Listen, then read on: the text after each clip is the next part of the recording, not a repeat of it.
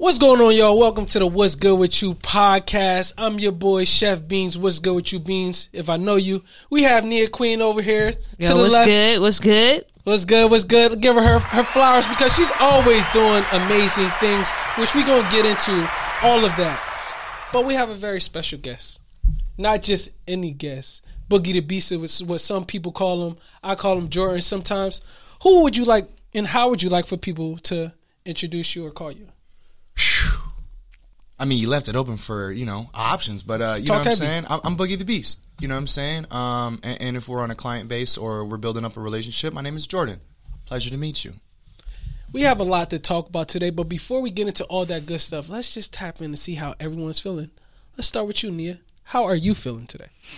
I'm feeling energized. What's the source of that energy?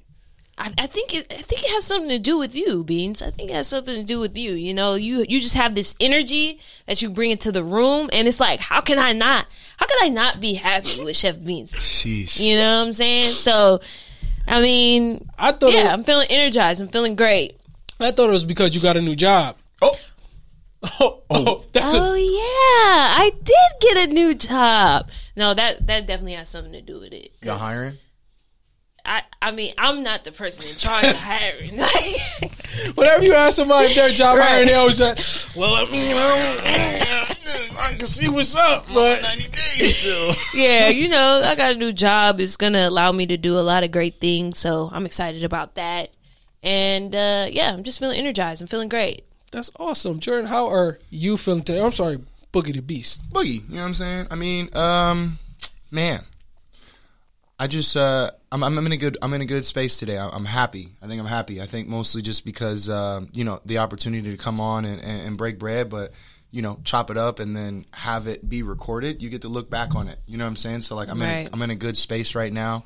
God's taking care of things that I'm not supposed to, and I'm just leaving it to Him. So I'm just getting ready for some things coming up. That's great to hear, bro. I'm extremely happy to hear that. Here at What's Good With You podcast is a mental health platform where we express different conversations and internal conversations that happen that people don't always share. So I'm happy that we're all boldly here and expressing how we feel personally. Beans, how you feeling? No, I was just I was like, he was getting there. Personally, how I feel. If I was to say one word, how I feel, I am blessed. I'm grateful. I feel like when people say your name is in rooms that you haven't even entered yet, it's becoming more and more evident because now those doors like, yo, we've been talking about you. Come holla at us. It's just so many different things, and it's a reflection, like we were talking about earlier, of the hard work that a lot of people don't see. Mm-hmm. And I just work very hard, and I just need to be a little more vulnerable. Can I be vulnerable with y'all? Ease up. For some reason, I don't know why people say, I don't know why people say, I don't truly know why I sometimes get a little offended when people just say that was luck or that just happened, But Who said that? People say things like that all the time. Like, not saying they can't say good luck, but, you lucky or different things like that. Some people say, maybe I am lucky. Man, I don't know how that happened. No, it's like, I feel like whenever this is something that we want to do, the challenge is in front of us, and we have the option to either accept the challenge or not accept the challenge. It just so happens that whenever it comes to things, opportunities for me to grow, I accept the challenge. So I put in the work. I talked about it on the gram the other day, the cadence to the way that I speak is a reflection of me studying other orators, like the way that they speak, their body language, different things like that, like years of work being put in. So for whatever reason, people think luck like it just happened by chance. No, it's not by chance. To put in the work. So how am I feeling? Repetition. I'm grateful that things are happening the way that they're supposed to. So, Jordan, we're happy to have you up here. We're going to talk about a lot of different things today.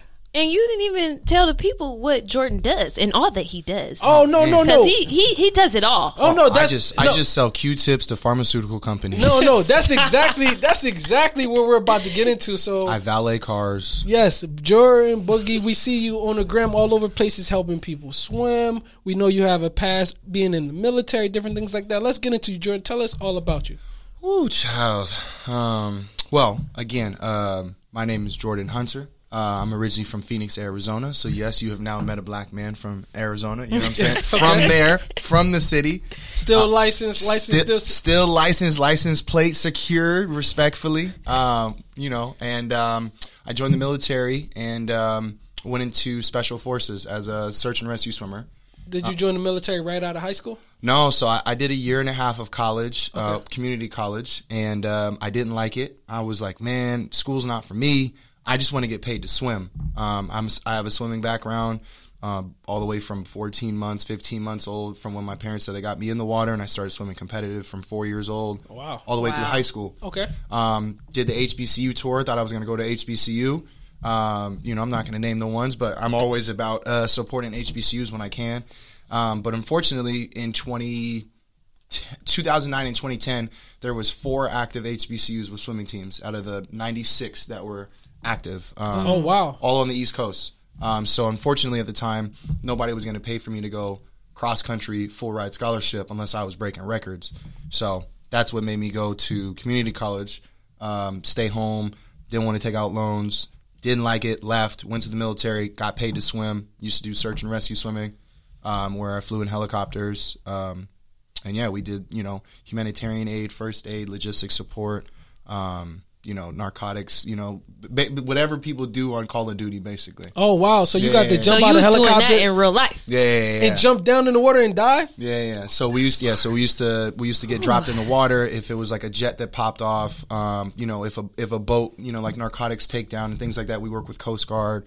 Back when President Biden was Vice President Biden, I was a part of one of his convoy escorts. Okay. You know what I'm saying? Things like that. So, I mean, I've done a lot. I've been thankful to see the world and not have to pay for it. You know what I'm saying? In places that I didn't think I ever wanted to go, and it opened up my mind to be open to do things that I never thought I wanted to. Right. All because of what I love to do, and that was swimming. That's awesome. And you be modeling too, right? I try. You know what I'm saying? I try. You know what I'm saying? Model, act. Bro, we go. I try. We gonna It's get like into all of that. What can he not do? It's just like, come on now. Get Rihanna to message me back, but it's all good. You know what I'm saying? We rebranding right now. Rihanna, if you are watching this, because you are, it's no longer about loving you. I'm going to teach your young boy how to swim one day. I hope you understand that. That's an affirmation. That's manifestation. Right. Let's may the powers that be work the way that Listen, they work. I'm telling Right. you, good measures pressed down. Keep paying your tithes. But anyways, That's yeah. So, yeah. So, bro, so what we gonna get into? Like I was saying earlier, it's a mental health podcast. You know, we like to have those conversations that people don't always have openly or on different platforms.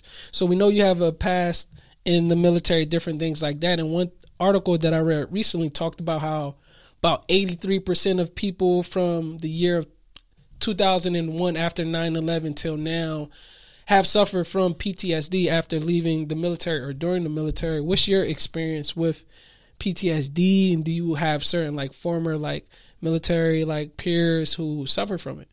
Yeah, man. Again, I appreciate, you know, the narrative opening up on more and more platforms, talking about it. One thing I also want to say that a lot of people do get diagnosed in the military with PTSD, but a lot of people coming into the military already had PTSD. Oh, you know what I'm saying? Especially from neighborhoods and communities and, Right. and you know, the inner city. You know what I'm saying? If you grew up hearing, you know, fireworks go off or guns go off all the time, and then you go to the military, it's just now multiplied. It's just it's like a multiplied effect, because now it's like, oh yeah, like they're shooting, or like, you know, you knew what to do, like sit on the floor or whatever it may be, or like, oh yeah, don't go to this park after nighttime. Now it's, hey, we're gonna send you to another country. People might be shooting at you, or there's a bomb. You know what I'm saying? So there are incidences where, and it's not all gun related, but incidences where you come into the military with PTSD. For myself, I would say that I had a very good upbringing in the sense of I wasn't around a lot of gang violence or gang activity until high school, and then we had a lot of Blacks First Mexican riots and stuff like that, unfortunately, in the inner city of Phoenix. But when I got to the military, my PTSD actually started up because I am diagnosed, but it started up because I had somebody die in my hands, and first time I ever had to do CPR. And I mean, I just barely remember the lady's name, was at a 4th of July event, and yeah, she just passed out, and everybody kind of just looking around. And you know, I'm going to school for this at the time, like literally in school as a student to become a search and rescue swimmer. Just finished first aid medical probably like 2 weeks prior. Here I am giving CPR. You know, and so before you even got into the military, this happened. So I got in the military 2012, and then this happened the summer of 13. Oh, okay. So like, yeah, so I was in, but I was in school in the military. So it was, God's crazy. Like I left school because I was tired of it, and then my first 2 years of military were all about learning and being back in the schoolhouse. Right. So so that happened to me, and I mean, it just haunted me for a long time because I was just like, man, like. What else could I have done? You know what I'm saying? Right. Like I thought everything was on me, like because I was the only person that knew CPR in this room of 15 or so black people. You know what I'm saying? Like black family. Paramedics came, they took her, and then they told us that she had passed away. You know, even prior to them getting there and taking her to the hospital. So that was just 2013, and then I got out 2018, and I want to say with it, man, crazy enough actually. Long live Nipsey, but the day that Nipsey had got shot, that morning I had another incident where one of my coworkers, while I was working in a pool atmosphere, had a seizure and fell to the bottom of the pool, and we went and grabbed her and pulled her out, and then we started doing CPR. Same thing in my mind was, I don't know if she's gonna make it or not. Oh my God, I was a part of this, like, and it's, I hate to say it like this, but like, am I going 0 for 2 or am I gonna go 1 for 2? And they sent us home. And I remember I called one of our mutual friends, Dr. Ellis, talked to her on the phone because I couldn't drive. I was in shock. Went home, took a nap, woke up, found out she was alive, found out Nipsey had got shot. You know what I'm saying? So it's just like the survivor's remorse where it's just like, what am like why me? You know what I'm saying? Like a lot of instances where I'm like, man, like I used to do some wild stuff for my job, flying and being in certain atmospheres and doing certain things, and I'm just like, why me? I'm getting survivor's remorse off PTSD. Like why me? Like why has nobody ever had to do this to me? Why am I the one that has to be here? Like just being hyper vigilant. Like if somebody drops their groceries, like I have to go run to help them. Like why? So that's like the background of where my mind is, and it's still growing. You know what I'm saying? But that's where I'm at right now with it. Going to therapy actively. And just trying to get to the bottom of the root of it. Because, again, the military was just the amplifier, but the root has always been there. Right. So you were in the military for 6 years, right? Mm-hmm. So did you get out of the military because of what you were going through, or do you feel like it was just your time was up and you needed to move on? Yeah, that's a good question. It was sort of a mix. 2017, I went on deployment in 2016. Again, like I was saying, saw half the world. Came back 2017. I knew it was getting ready to be time for me to either re-enlist and do another 4 years, or it was time for me to get out. And so I started praying to God, like, God, what am I supposed to do, man? Like, I just want to get to LA, and I just want to act. Like, I'm tired of flying. Like, you know what I'm saying? Like, I was going through it. And I'll never forget. I don't know the month or the day when it was, but he was like, if you trust me, you'll get out. And I heard it. Loud and clear. If you trust me, you'll get out. And at that time, again, like, we were getting ready to go back on deployment. And so I was like, man, I ain't going on another deployment. And this time, we were in Southeast Asia for my first deployment. This deployment, we were getting ready to go to the Middle East. And I was like, nah, I'm not there. And especially in 2018, we will say the cabinet was a little different in the White House. And I just didn't want to raise my hand to commit an oath to somebody who I didn't support. So that was my reasoning. So again, getting ready to get out. 2018 January. I get out in September of 2018. February or March of 2018, one of my friends who is from Arizona with me, in my squadron with me, another rescue swimmer with me, commits suicide because of some at-home stuff. And again, it just threw me for a whirlwind, and I was like, I have to get out. Like, I have to get out now. I don't want to be around guns like that anymore. Like, I don't want to be around this stress level. And I just totally committed. I blanked out from military, and I was just focusing on like getting me out and like moving myself to things that I wanted to do while I still had time to do it. Yeah, I see a lot of like veterans like that struggle with mental health, and I'm wondering, like, when you got help, like after the fact, do you feel like the military helped you with that, or you had to just do it all on your own? Because I see a lot of like homeless vets, and they have the VA that's supposed to help you guys and different things like that, but I just feel like sometimes you guys aren't getting the services that you need. A lot of times, times that's at least like communicated, because I feel the same way as far as like having conversation, especially working in Skid Row with different people who said, I'm a military vet, different things like that. But I feel like on one end, I don't know. Like, how do you feel before I say what I'm about to say? Yeah, so to go off of what you were saying, I feel like the resources are there, but sometimes there's so many vets that it's like there's only so many institutions in LA that will even help at the time. Like, if you're a blessing of military, right, is you do get access to the VA for the rest of your life as long as you were honorably discharged, which I was, thank God. So yes, I do have that institution. But if I go in right now and was like, dang, man, like, my head hurts, they're going to, they'll admit me or whatever like that. But if I'm like, yo, like something from my military background, like my elbow or something like that, I need an x-ray. It might take 6 to 8 weeks to be seen. So like, to get a therapy session started, you have to get an appointment to get a consultation, which might take 2 to 3 weeks. From there, then they're going to be like, okay, these are the 2 or 3 tracks or paths that we think you should take with a psychologist or a psychiatrist or a shrink or whatever it may be. To get to them, then to get on their schedule, you might be another 6 weeks out. So, I mean, it's just like, how much can you handle and sustain prior? Right.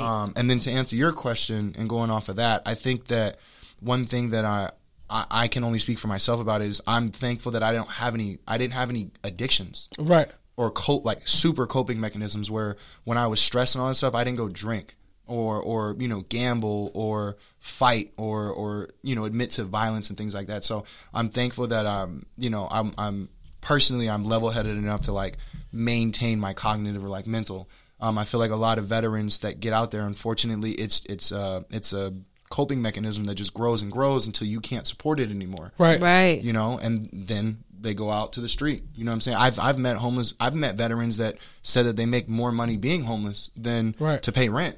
And that just becomes their mindset because, you've been sleeping in a tent for 10 years over on deployment or going and doing exercises.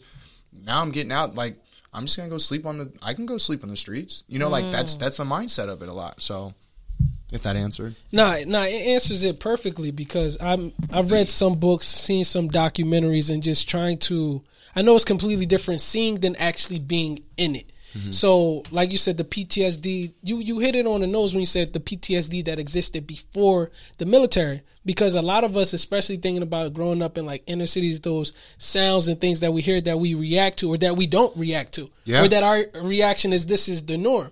Going to a place where it is the 4th of July every day only amplifies that. And it plays out when you're trying to come back and operate in this society now as a norm to where you're scrambled eggs up top. Yeah. You know what I mean? So we want to say thank you for your services for the country and everything like that. Like let's not shy away from that and just know that there's always a lot of different things going on, but there's resources out there for people who are just randomly floating, whether that's through Google, and I'm sure there's hotlines for people to tap into. Hopefully there's a way to just nurture that aspect of the country that a lot of people don't always talk about. Yeah. It kind of reminds me of the movie Antoine Fisher. Right. Because he was, he had been molested, he was in foster care, and he had a lot of PTSD coming in to the Navy, and he just used to fight. He just used to fight all the time, and he didn't know what it was, but, Denzel Washington was his therapist and helped him. Shout out to the Navy. You know what I'm saying? Yeah, like, as you're talking, like, I'm thinking about the movie and making those connections, like, dang, that is really real, But I mean, think about it, right? Like, if we were all outside in this parking lot and chopping it up, and then we see my man just take off running, we're not asking questions. We're running. Right. That's your mind conditioned to just go and don't ask questions. Like, that's a thing. Like, if we hear a trunk slam or a door slam or you know, a glass crack in a restaurant, our necks snap. Right. You know what I'm saying? Like, we all fight, at least I do, like, we all fight for our backs to be to a wall so we can see the door in a restaurant. Yeah. Like, these are all forms of not just, oh, I got PTSD, but these are all forms of a recipe that could give you hypervigilante, that can give you anxiety, that can give you stress, that can, you know, jack up your heart rates, lower your heart rates, and things like this. So, I mean, there's so many different ways to look into that and see it. And a lot of war movies do pay tribute to it, you know, and raise the awareness of it, you know, and it's not just like, oh, that's really good for the movie, but it's like, no, like, there's really people dealing These with are this. things that's happening on the daily. Yeah. Like, seriously. Right. I wanted to ask, do they give you guys any like mental health support while you're in the military? Like, do they check on you, like, to see what's going on? Like, what is that like? I would say, are the resources there? Yes. But at the time, if you went, did you get looked at like you were weak? Yes. My job at the time, again, it's considered one of the special forces. It's not the Navy SEALs, which is like the cream de la cream, and then you have like the SWCC, which is another special. But ours is one of the 6, and so, you know, we have the secret clearance. We went through 2 years of training where, you know, we're learning everything from being a prisoner of war to, you know, how to well, you know, I ain't gonna give away. Yeah, I don't think you can tell us I was everything. gonna say, chill. But, I don't want you to my just bad, go. my bad. He just gonna We don't want to get the episode taken down because we just gotta hit the boop. Right. But you know what I'm saying? Like, the first 2 years of just schooling is just like, everything is like, you've done so much, and like the nutrition rate's like 78% of my rate. Like 78% of people that go to boot camp are not going to make it to the fleet. You know what I'm saying? Then you just become what's called needs of the Navy. So you become a janitor. You become like, you're scraping the side of a ship, like, if you fail out. So like, when I made it, I was like, I'm doing whatever it takes to stay here. You know what I'm saying? So, you know, it was like, oh, if you're sick, like, I worked with 34 other men. At any given time, I was the only black man also in my rate at my job. So like, there was so much pressure already to just to be there. succeed. You know what I'm Yeah. saying? Right. I'm a black swimmer. You know what I'm saying? Right, Like, so you going to something like that, they definitely gonna probably look at you like you weak. Yeah. Right. Exactly. Like, yo, something The wrong only with black him? dude. yeah, and especially, you know, like, again, like, it's no sensitivity. Like, the First Amendment flies in the military. Like, I got called everything except, you know, Christian. You know what I'm saying? Like, everything. You know what I'm saying? Wow. Like, I got the stereotypical questions, like, you know, how does your hair react when it gets wet? You know, I'm talking questions. You know what I'm saying? So if it was like, oh, I need to go to the sick call, it's like, why? Little, you know what I'm saying? Like, you know, like, you want to back out? Dang, You know? I didn't even So, think about that. Yeah. Dang. Yeah, But towards that's the messed end, up. it was just like, nah, man, I gotta start dealing about me. Like, Right. oh, you're hurting him, but like, you damn right. You know what I'm saying? I ain't flying today. What's up? Right, exactly. What you gonna do? So you get out of the military in 2018. Yeah. But you still have this passion for swimming. Mm-hmm. And so how does that translate? What did you turn that into? Man, so I try to go live at the bottom of the sea with Ariel and my SpongeBob people. and Squidward. all of them. No, I'm kidding. So 2018, I got out. Again, God was like, if you trust me, you'll get out. I said, all right, bet. At the time, my passion was, I knew I wanted to work in the film industry. I wanted to act. That's what I love to do. I've always been a character. I love talking, so I appreciate this right here. You know, like, I just love it. Like, there's something about being a piece of art. But during that, I understood that coming to LA was about sustainability. So I was like, okay, like, you think actors are just going to act and just be working full time? It was like, no. And God was like, all right. I was like, well, I didn't finish school. Like, you know, I can't just do people's taxes. Like, I don't know. So God was like, yo, go back around the water. So that's what I was talking about earlier when I was working at a water institution. I was a swim instructor. That was my first introduction as a swim instructor out of business, 2018 and 2019. And within my first year of moving out here, I had booked a national television show that flew me. I got flued out. You know what I'm saying? Okay. First year. Talk heavy. First Talk year. heavy. Talk heavy. I got flown out to Florida to film a thing that I had, from my background in the military, talking about the Bermuda Triangle. Not crazy enough, but just God's work. I got out September 17, 2018. We filmed that summer of 19. They say, hey, producers, everybody loves it. Thumbs up. It premiered September 17, 2019. Nice. A year from the day I got out. Wow. I said, my bad, God. My bad. So I knew Do what you do. I knew that Right. my passion was there. And now it was like, okay, I didn't know and start to realize my purpose. And that's what you were asking me, is swimming. 2020 comes. I'm still at the pool. I'm lifeguarding now. I'm teaching people to swim, but I was like, man, I want to do more. Like I want to be in like the neighborhoods. Like I want to go where people don't have access and don't have Right. the money. So I started my own business. And right before I started my own business, the cooties hit. You know what I'm saying? Of March 2020. And so I was like, dang. Well, I guess I'm not acting, but crazy again. God's work. I had parents calling me like, hey, we're safe. If you're safe, can you come teach our kids to swim since we're all at home? And I mean, I went from 3 clients of, I would say like May or June of 2020, went from like 3 clients probably to 35 or 40 clients Wow. in COVID, and never caught it. You know what I'm saying? During that time. So I was like, dang, this is it. Like, this is my purpose. This is it. Like, this is it. And so I continued to grow in there, and everything around film is the blessing, right? It's the blessing of me being a blessing. Mm-hmm. Like swimming and aquatic education is my platform. Like that's where I stand. And every time I do something in film, or you know what I'm saying, I get casted to do a play. You know what I'm saying? You know what I'm saying? Wait, we gonna get to that. A We sold gonna out get to play. that. A sold out play. You know what I'm saying? But yeah, you know what I'm saying? Anytime I get to do something like that, I just feel like it was a flashlight, and then the light just gets bigger. Like everything that I get to do, where they're like, "Oh man, what do you do?" Like it's just my flashlight. Like I've been standing on aquatics. Like this is where I'm at. Like I tell people I'm coming for Aquaman. Like I am Aquaman. Like I'm gonna teach the world. I'm gonna teach us how to swim again. One family at a time, one kid at a time. It's too much. We make over 64% of the United States as African Americans that don't know how to swim. It's not a stereotype. It's an actual It's a statistic. fact. Yeah. So I'm just like, well, I can't see 64% become 10% maybe in my lifetime, but 64% could become 60%, 58%, 55%. You know what I'm saying? So yeah, so I started up my own business 2019, 2020-ish, teaching people to swim, and I've grown that from the pools to open water. I have a personal question because Okay. I cannot swim, and I'm just stuck. No, I'm not Why are laughing. you laughing? I'm not laughing at you, but when you said that, I just heard like the choir of black people say, black people don't swim. Yeah. So I'm sorry. So Take your time. I'm trying to figure out. Well, where do you think that fear comes from or stems from? That fear of the water, because I know, like, my mom was always, like, scared to get in the water. So, like, when I was growing up, I was just like, okay, I can't get in the water. I can't get my hair wet.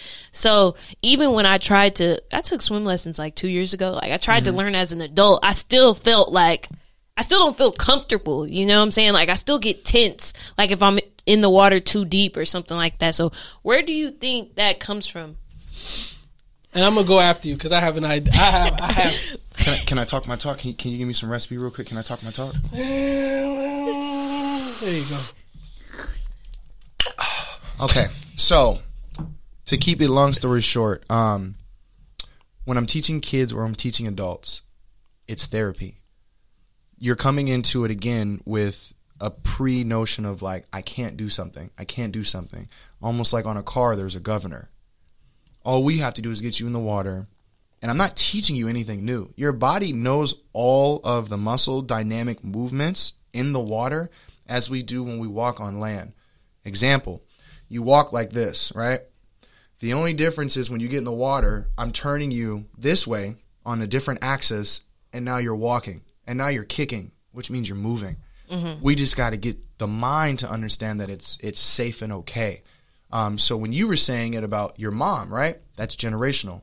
If mom says you can't do something, that's in your mind now because you didn't just hear it once. You heard it for almost half of a life. And as a black woman, hair is a very important thing for us. Yeah. And skin is a very important thing for us. And as a black man, if you come to school ashy, you're getting cooked, roasted. So this all becomes different pieces and things in our minds that say we can't do something that builds up. And all I'm doing now is when I'm getting mainly adults in the water, because kids, they don't know yet. Right. Because their imagination is still full. Right. Like they don't have a roof or a ceiling. Like they know their boundary rooms, but they don't know how high they can go. For adults, we know our ceiling. Like you said, like if I can't see the bottom, I'm definitely not getting in there because I don't know what's in there. You know what I'm saying? So a lot of times it's just generational. It's generational trauma. It's generational fears. And it's, I'm not going to ask your age, but you have 20 plus years. Where I'm 26. 26? Okay, so so you have 26. We're going to say 25 and a half right now because we can still make it happen in this year. But 25 years of you saying no. And here I am trying to break it, you know what I'm saying, in 3 months and in 4 months. And I've had successes on first day. Sometimes I've been with kids that it takes 3 years because your nervous system is a fight or flight. So the only time you lay down is to go to sleep or to lay in a bed. You know what I'm saying? Like if I get you in the water and now there's nothing holding you up, your body thinks you're falling, which then makes the fight or flight, it makes you tense up. Yeah. So all we're doing is, again, we're doing the therapy of we're relaxing the body, we're allowing you to become safe, we're allowing you to become secure, and we're just reprogramming the mind to take that governor out and reprogram it to say, I can do something like this. So, I treat everything like water therapy because exposure gives you access. And opportunities allow you to grow from something. Right. So. Now, I mean, you basically said everything that I was going to say, That was my TED Talk. No, definitely, because if you think about it, people see water and automatically get afraid, or they repeat the things that they've been taught when they were younger. Black people don't swim. We don't do those different things, and they don't even go near the water. Most of the pictures we see at parties, at a lot of these all black parties, everybody in there. Nobody's in the water. Nobody's in the Pool party for aesthetics. Right, pool party for the pictures. Goodness gracious. So what you're doing is very phenomenal, bro. I just want to give you your flowers because, again, it's generational fears and generational things that connect to other aspects of the life. If you're repeating something that you've only been taught when you were younger, we don't go in the water because of this, and that. That's also going to play out to the other things that were poured into you. We don't do these different things because, and you know what that is? Cook. Barriers. Cook We're always talking about bodies, him, her, him. That's what it is. More barriers. On top of that, and you're gonna stay in that box that was taught to you. But what you're doing, you're helping people take the cap off of their imagination and knowing that the sky isn't the limit. You could honestly go as high as you want to go and thrive into whatever it is you're trying to be. It's a blessing, man. Water has been, I tell people, like, I'm a high school swim coach this year. This is my first year of teaching high school level. You know what I'm saying? Like, I had kids place, you know what I'm saying, and take the league, like our league championships and things like that. And I tell them, like swimming might not take you to college, but it's going to open your doors.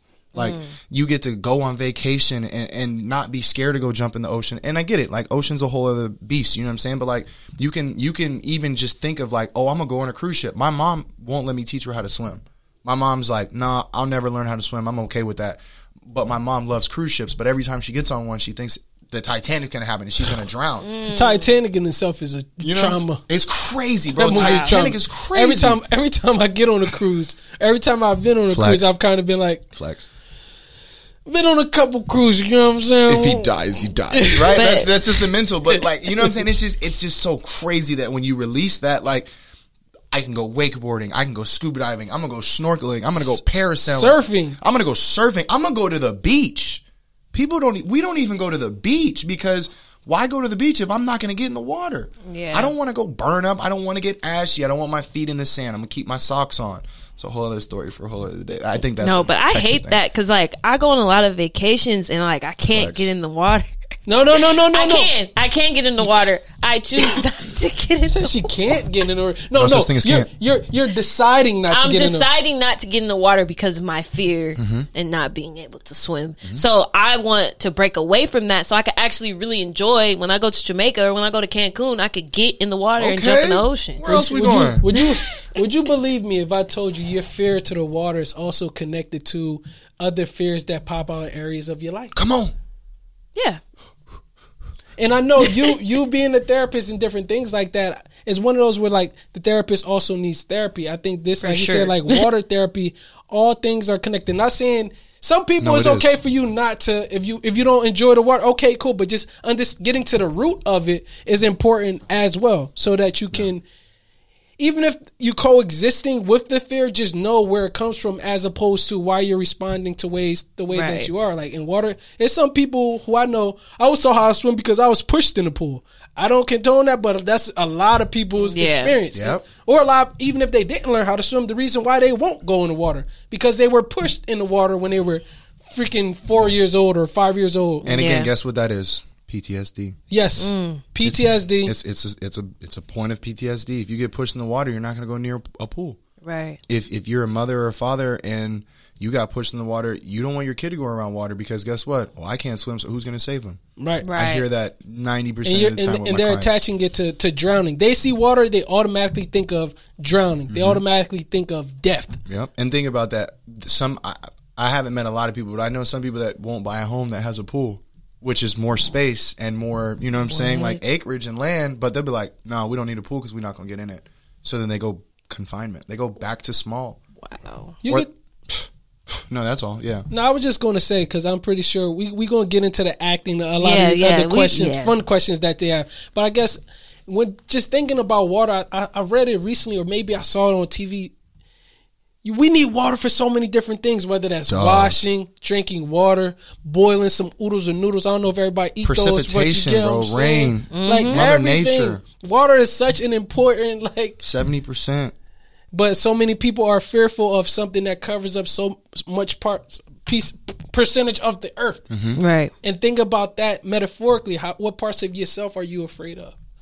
You can't be afraid to Cook it dive up. in. You can't be, bro. What you think is up, bro? Uh-oh, the bars is coming. Bro, the bars is coming. the bars is here. Just how you're fearful of 70% of the earth, there's parts of yourself that you're fearful of. But Yeah. you got to face them. You can't be afraid to dive in. It's that governor. It's a governor. Yeah, like you said, you can't be afraid to dive in. Like like I said, I've had people who I taught how to swim, and then 2 weeks later, 2 months later, they're like, "Yo, I booked my first trip to an island." Wow. You know what I'm saying? Like, oh, I have a passport, and like, yeah, I've gone to Mexico, but like, I don't really go to the beach and all that stuff. But like, I went to an island, or like, I went on a boat, just because they even have the safety mindset of, at least I can get myself back to the boat now, or I can swim. Like, Right. it's man. I think the reward in me teaching people to swim is, I always say it, like, I would love for my kids or my parents and all my families, I don't like to call them clients, because I build relationships and not transactions. So I had to learn that, because if I treat people like clients, then I know there's an expiration date. If I treat people like family, then I know that, we don't all have to talk every day, but when they go on trips, they send me pictures of their kids swimming. Right. You know what I'm saying? And I'm like, oh, like that hits me the hardest. And I'm like, man, my little Jesus swimming out here. You know what I'm saying? Like, especially when they look like me. Whew, That's dope. the hue. Well, that's a great note to end on that with the swimming, but there's a lot of stuff that you do that I want to talk We're going to about. swim into other aspects of I Boogie sell the Beast. Q-tips to pharmaceutical companies. Because, I saw this play called Transparency. I've heard of And that. one of the first faces that I saw was this young man talking about patterns. And I said, That's tough. Was this on HBO Max? There is in the process of it. Yeah. Okay. yeah. And I Okay. was just like, man, is this his true story or is this an actor? Because I was confused. I thought that was you. That's That was my introduction to you. So That's let's a great introduction. so let's get into that, because Yeah. outside of like swimming, we talk about passion versus purpose, different things like that. But you do a lot of different things, whether it's service or like your ability to get on platforms and express yourself however you want to express yourself. Like, what do you think planted that seed for you wanting to be an actor, a thespian, a performer? This thing that drives you. One of the things that drive you. I think when I was younger, I would watch Will Smith, and I would be like, this is the greatest human at the time walking the earth. Not an idol, but like, I saw him do voiceover. I saw him do comedy. I saw him rap. I saw him do action films. I saw him do sci-fi. I saw him do things sacrificially in films for his son. You know what I'm saying? Like, just movies where I'm like, oh, this is crazy work. Like, he's just crazy. He's just undeniable. As I grew up, I started to learn that it wasn't just him. It was, I just love to be a part of people's artwork. Right. Like, somebody was like, that's our guy. Like, that's him. Like when I walk into an audition and they're like, that's who we want for this commercial, or that's who we want playing the mailman, or that's who we want playing the paramedic. And for me to hear my name get called, right, whether it's one line, whether it's no lines, whether it's the principal role, like I'm like, yo, I'm forever in their artwork. Like I am a part of their artwork. And I was like, that's the coldest thing to me about the industry that we work that we work in. You know what I'm saying? Even just being a guest on the podcast, like that's who we want for this episode. Like we're gonna spend time, intentional time, and we're gonna interview him, and we're gonna learn something. We're all gonna do something together. We're all gonna share these laughs. Like that is like.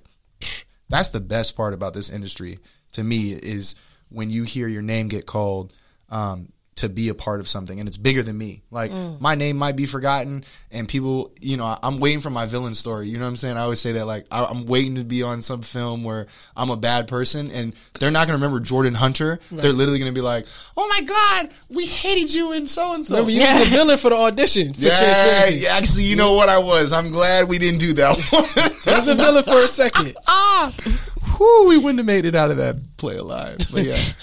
Wait, but yeah. I'm sorry. How did y'all meet each other? Oh man, you want this one, or you want to just ping pack before? Yeah, let's ping pack. Was it at Nita's workout?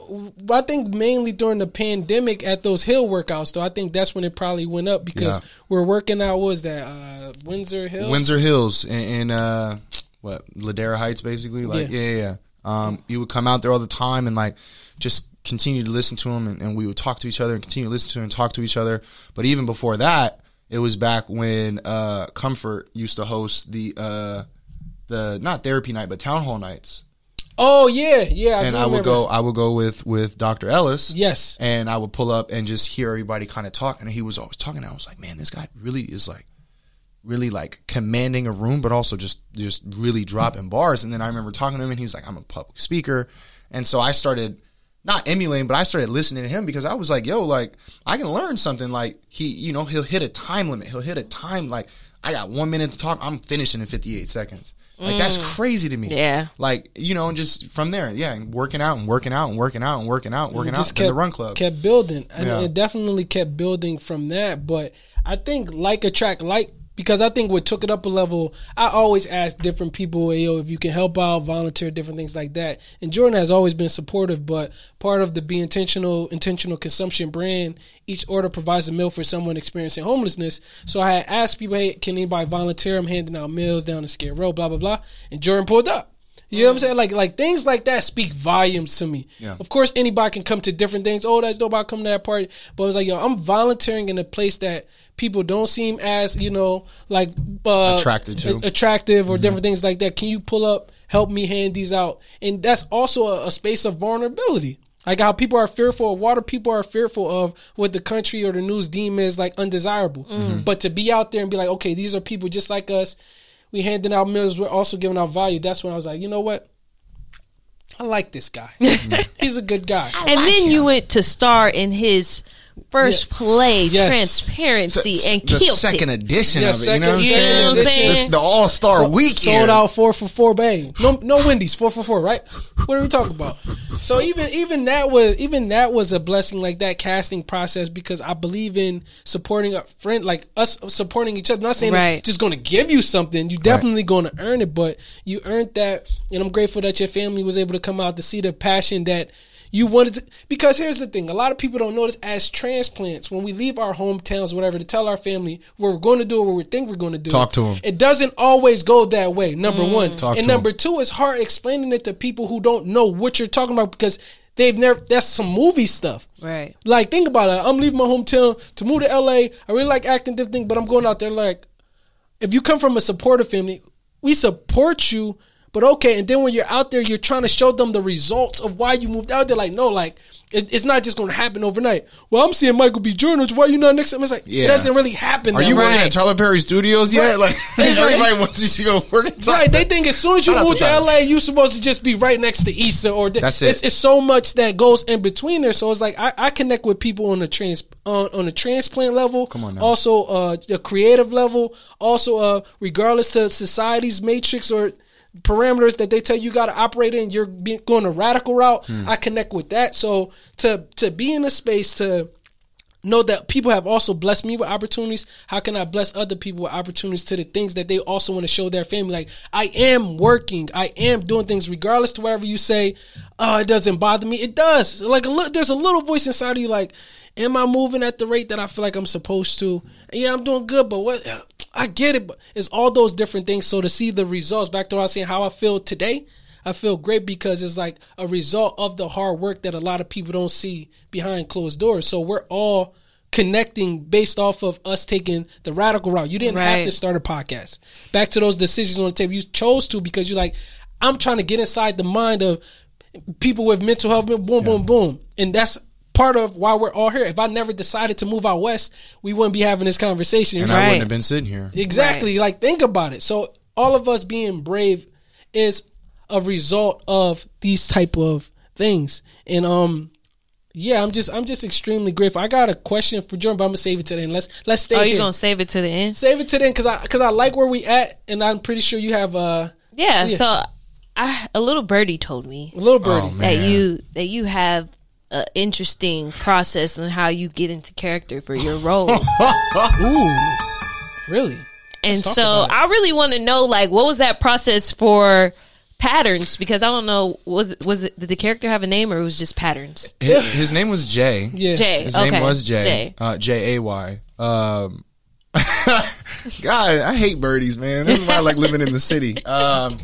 So I believe, one of my first coaches out here is an active actor. And I mean, he's been in it for 2-3 decades. Disney Channel guy. Love him to death, but he's a huge method actor. And one of the first things he ever told me in class is, if you get in front of a camera and you act, you're already wrong. You have to be in the scene. And so he said, whatever it takes to get there, go there. So first 6 months of me out here, like, you know, I was like, I could kind of get with this because when I was auditioning, just to put it in perspective of Patterns, I had to drink. So he was like, okay, we're going to give you some applesauce or apple juice. You know what I'm saying? It's going to look like, I was like, nah. And I had a little, you know what I'm saying? I'm a tequila drinker. So put a little tequila in there. You know what I'm saying? So I put tequila inside my actual drink on play day, but I did it for the audition also because I wanted to make sure I knew how to maintain and control it. So then when I got on, cause I wouldn't be just slurred and then going out there, and now I'm like, oh, and I'm like, we're gonna get to the order of who went first and that process, but I drank, you know what I'm saying, and I did my audition, and he was like, okay, do this again. So I did my audition again, and then everything from there was like, okay, I got there before the play, had like one or like a little bit, you know what I'm saying? I was like, okay, I'm good. And then while I was on stage, I drank. I like actively was drinking. You was actually drinking. Mm-hmm. See, so I almost knew it had was a half. Too good. I'm half like, wait a minute, that's not no apple juice. Had a half a bottle. So it was apple juice. It just had a little sauce, a little sauce in it. Yeah, a little sauce in it. But yeah, so I just feel like if I'm gonna be talking about patterns and I can connect the emotional side of patterns and what that represented for me with, you know, women in relationships, then even though I don't have a pattern of bad drinking, I can add this to this because that's a factor that factors into this. You know what I'm saying? And then again, I was able to put that into friends that I knew in the military who drank their patterns. So I was sitting at a table technically with her, but I was thinking of the guys that I know when we went to happy hour after a long week. And I mean, I drank, but like they were pounding more than like double me. Right. And so I'm like, oh, I'm just drinking with my friends. You know, I was like, I'm doing this for them right now. That was my mentality of like, oh, I'm doing this for them. Like, I'm drinking, but like, he just told me to take shots and make sure the bottle's empty. So, I mean, I probably had first night, probably like 3 or 4 half glasses. And then second night I got through 3. No, excuse me, the other way around. Cause I didn't finish the first night. And then the second night I finished it all the way through. But yeah. Wow. So you really like dive in. I be in it. You really dive in. Mm-hmm. And I always wanted to ask an actor this question. Do you think that when you get into character, does it help you get in tune with your emotions, or is it an escape from what you're currently dealing with? Ooh.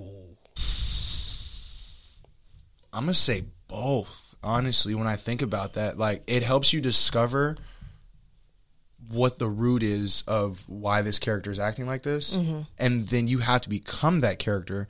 So then, like, for instance, a lot of the, and I'm thankful for this. Please, if any casting directors are hearing this, I'm thankful. I get auditioned or asked to audition a lot for the romance or like the heartbreaker, kind of like the suave or the handsome, whatever. And so a lot of times I'm dealing with relationship trauma. I'm dealing with heartbreaks. I'm dealing with getting cheated on. I don't like to do with like domestic violence and things like that, but I have auditioned for one or two. And so it's like, I don't know what they're feeling in that. Right. But I'm trying to get there. So then I'll watch films or I'll listen to songs and things like that. And then I'll try to connect it with hearing like testimonies, or I'll go listen to a YouTube or podcast. And I'm like, dang, that really hurts. Like, and so I try to connect there. And so I'm not escaping from the domestic, but I'm also trying to bring it to light, if that makes sense, in the character. So like if we had a love interest in an audition or something like that, like even though I might not have love interest for you in real life, you know what I'm saying? You're attractive. You know what I'm saying? You know what I'm saying?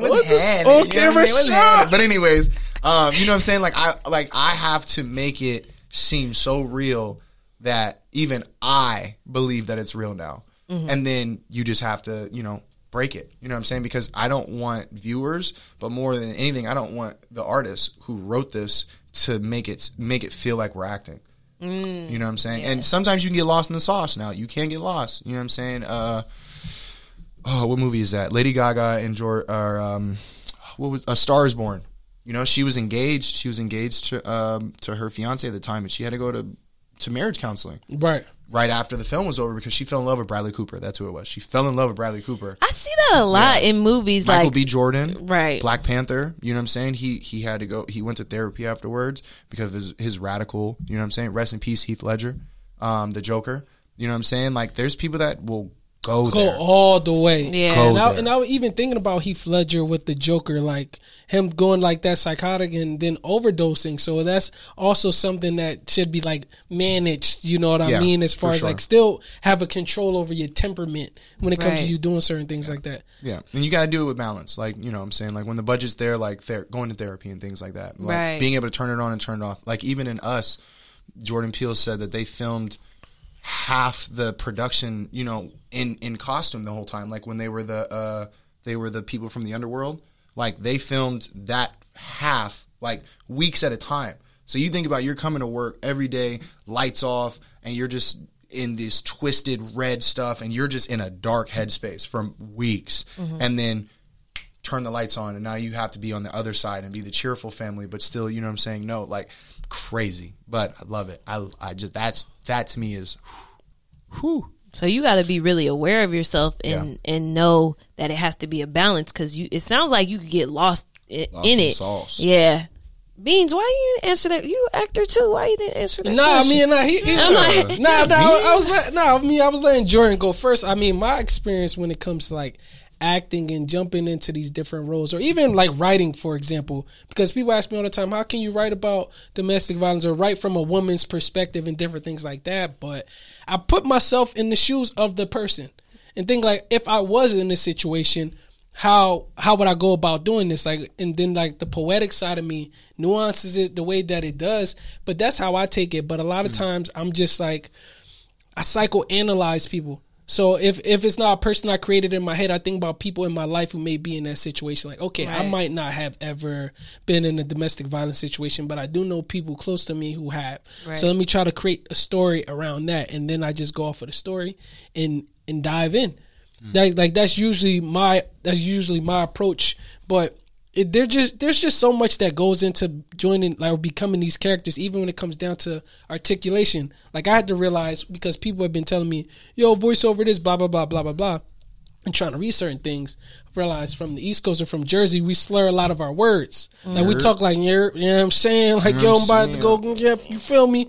And when it comes to reading certain things, like, oh, shoot, so here I am freaking a pen in my mouth trying to say freaking unique New York 1,000 times, trying to sharp unique New York. Like, yo, that shit hurt. But I say all that to say there's a lot that goes into different like passion projects and things like that. I don't know if I'm like pivoting or going back a little bit, I just have a question before I forget it for Jordan though.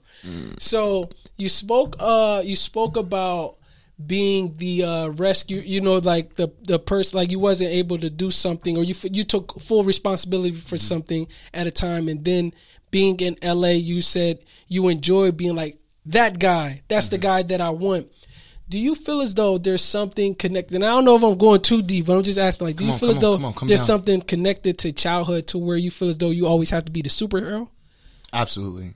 Absolutely. I knew it was coming. Because I'm just like, because I'm listening to it. It's always like I want to be like that guy. I want to be the guy to teach everybody how to swim. The guy in the big pit of like actors who audition. Hey, I'm the guy. Or even a situation like you said, like in high school, always being like this gregarious, well loved person. Great word choice. Yeah, bro. Come on. 10 words. Like, why do you feel as though like you always feel like you have to be the superhero?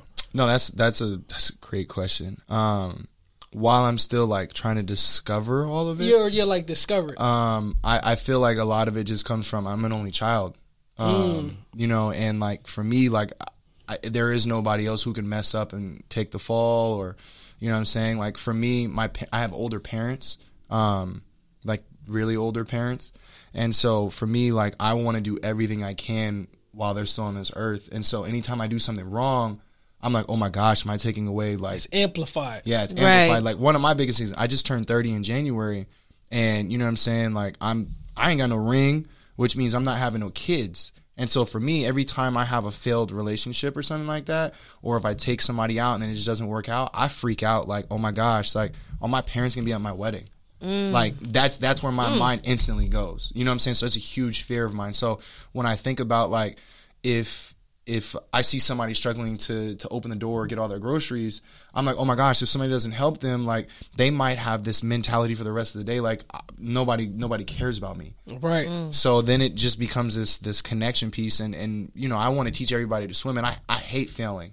I hate it. I hate failing. If I really want to do something, like I'm gonna do it. Like got into triathlons because I needed a bigger endurance push. Like you can't tell me I'm not gonna not do it. You know what I'm saying? Like I got into open water swimming because nobody else looked like me doing it. Like you can't tell me I'm not gonna be good at this because I'm committing to it. So when I think about why is the heroism or the super not super vigilante, but like the super addictive, like I want to help everybody, I just feel like it comes from, if not me, then who? Right. Because my mind is, I'm an only child, so if not me, then who? So how do you deal with it when you're not able to get it? When you're not able to meet that goal, and when you're not able to save that person? How do you deal with that?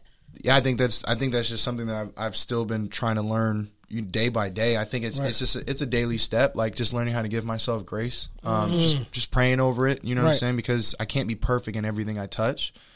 Even though my expectation is to be as close to perfect, which as a creative, you understand as a writer, or even for your podcast, like if it doesn't come out perfect, like I kind of don't want to click the send button. I don't want to. I don't want to publish it. That happens all the time. I'm like, I don't like that. Everything, and then people are gonna be like, "Oh my god, that was great," but then behind the scenes what really went wrong. Right. And for me, I'm like, man, I don't even want to put it, because in my mind, like it's like when we compliment each other, and I don't know all the terms on stuff, but like people compliment your clothes and be like, yeah, you know what I'm saying? This was on sale. Like you already downplay it and diminish it. Right. You know what I'm saying? And I'm just like, damn, like that's how I feel as a creative. So again, it's like, if not me, then who? And so if I fail at something, like I'm like, no, I can't fail. I gotta set myself up to do things that like I can like put my head down and just commit, or teaching somebody to swim. Like I'll wake up at 6 a.m. If you really want to get in the water at 7 a.m., like I'm going to wake up at 5:30.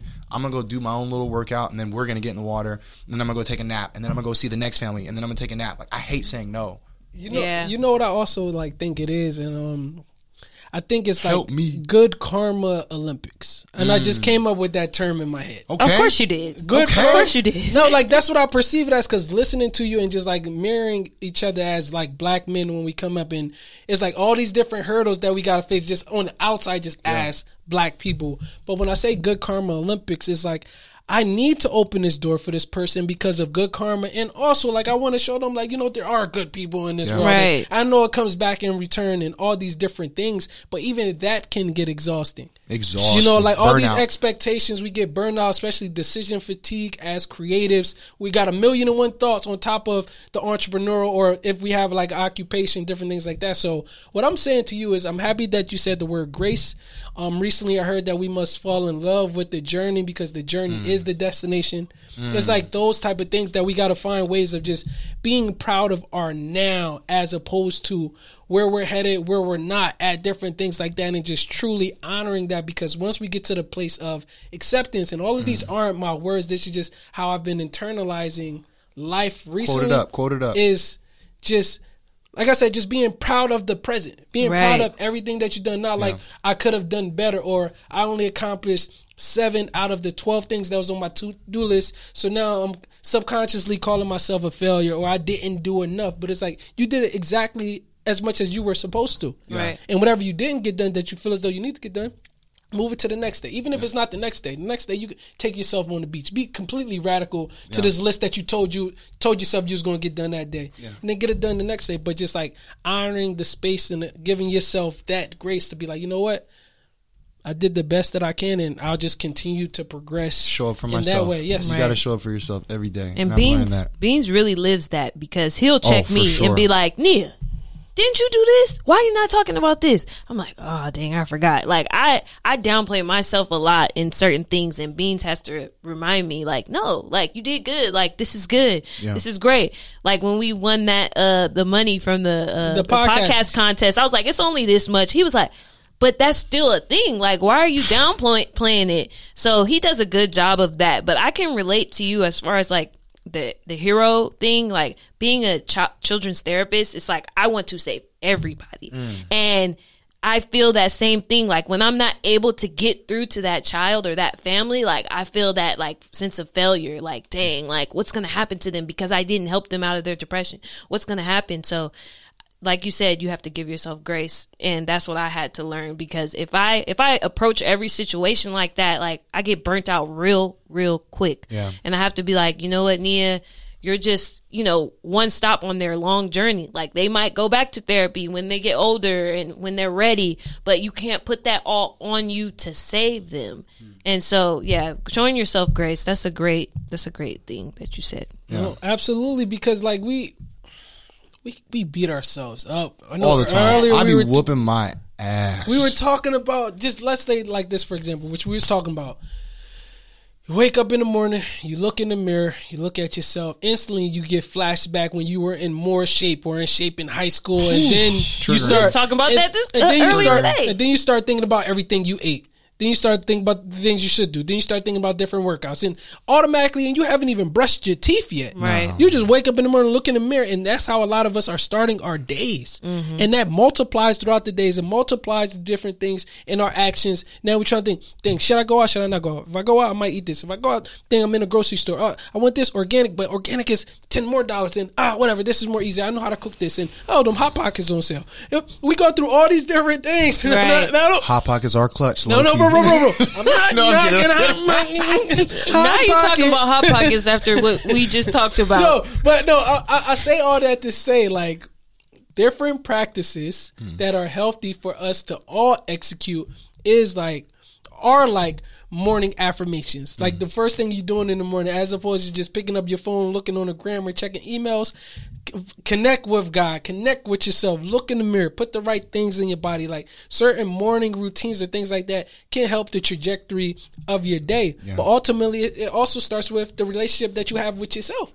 What kind of conversations are you having when you look yourself in the mirror? Healthy habits, yeah. Well, on that note, man, we had a good talk today. We had a great talk. We had some serious in the beginning. We had some funny. We had a good balance. It got therapeutic. Right. It got therapeutic, and I'm just like, wow. But thank you, Jordan. Yes, thank you. Yes, of course. Thank you. Of course, man. You showed up and showed out. Why don't you tell the people anything that you have going on, anywhere that they can find you on the internet? Man, well, you can Google me. No, I'm kidding. No, I'm kidding. And his name is going to be right here. This is where you can find his gram. Yes, Right. so the gram is at Boogie the Beast, BOOGIEDEBEAST. The website is www.sayitloudmedia.org. Because he also has a podcast. Yeah, yes I do. And that's also where you can find the landing site for swim instruction, setting up consultations, and let's just talk. Let's make the next step. That's all I ask. Just I need make a the next step. consultation. I need. Just make the next step. But yeah, you know what I'm saying? I think it's a beautiful space to come on and share mental health, especially in the month of May, which is mental health awareness. Yes. You know what I'm saying? And things like that. So I appreciate y'all putting me in the middle. You know what I'm saying? I thought I was sitting on the right, I saw that water. It's about you today. Yeah, but I think in order for it to be about me, I appreciate y'all showing up. That's what's most important.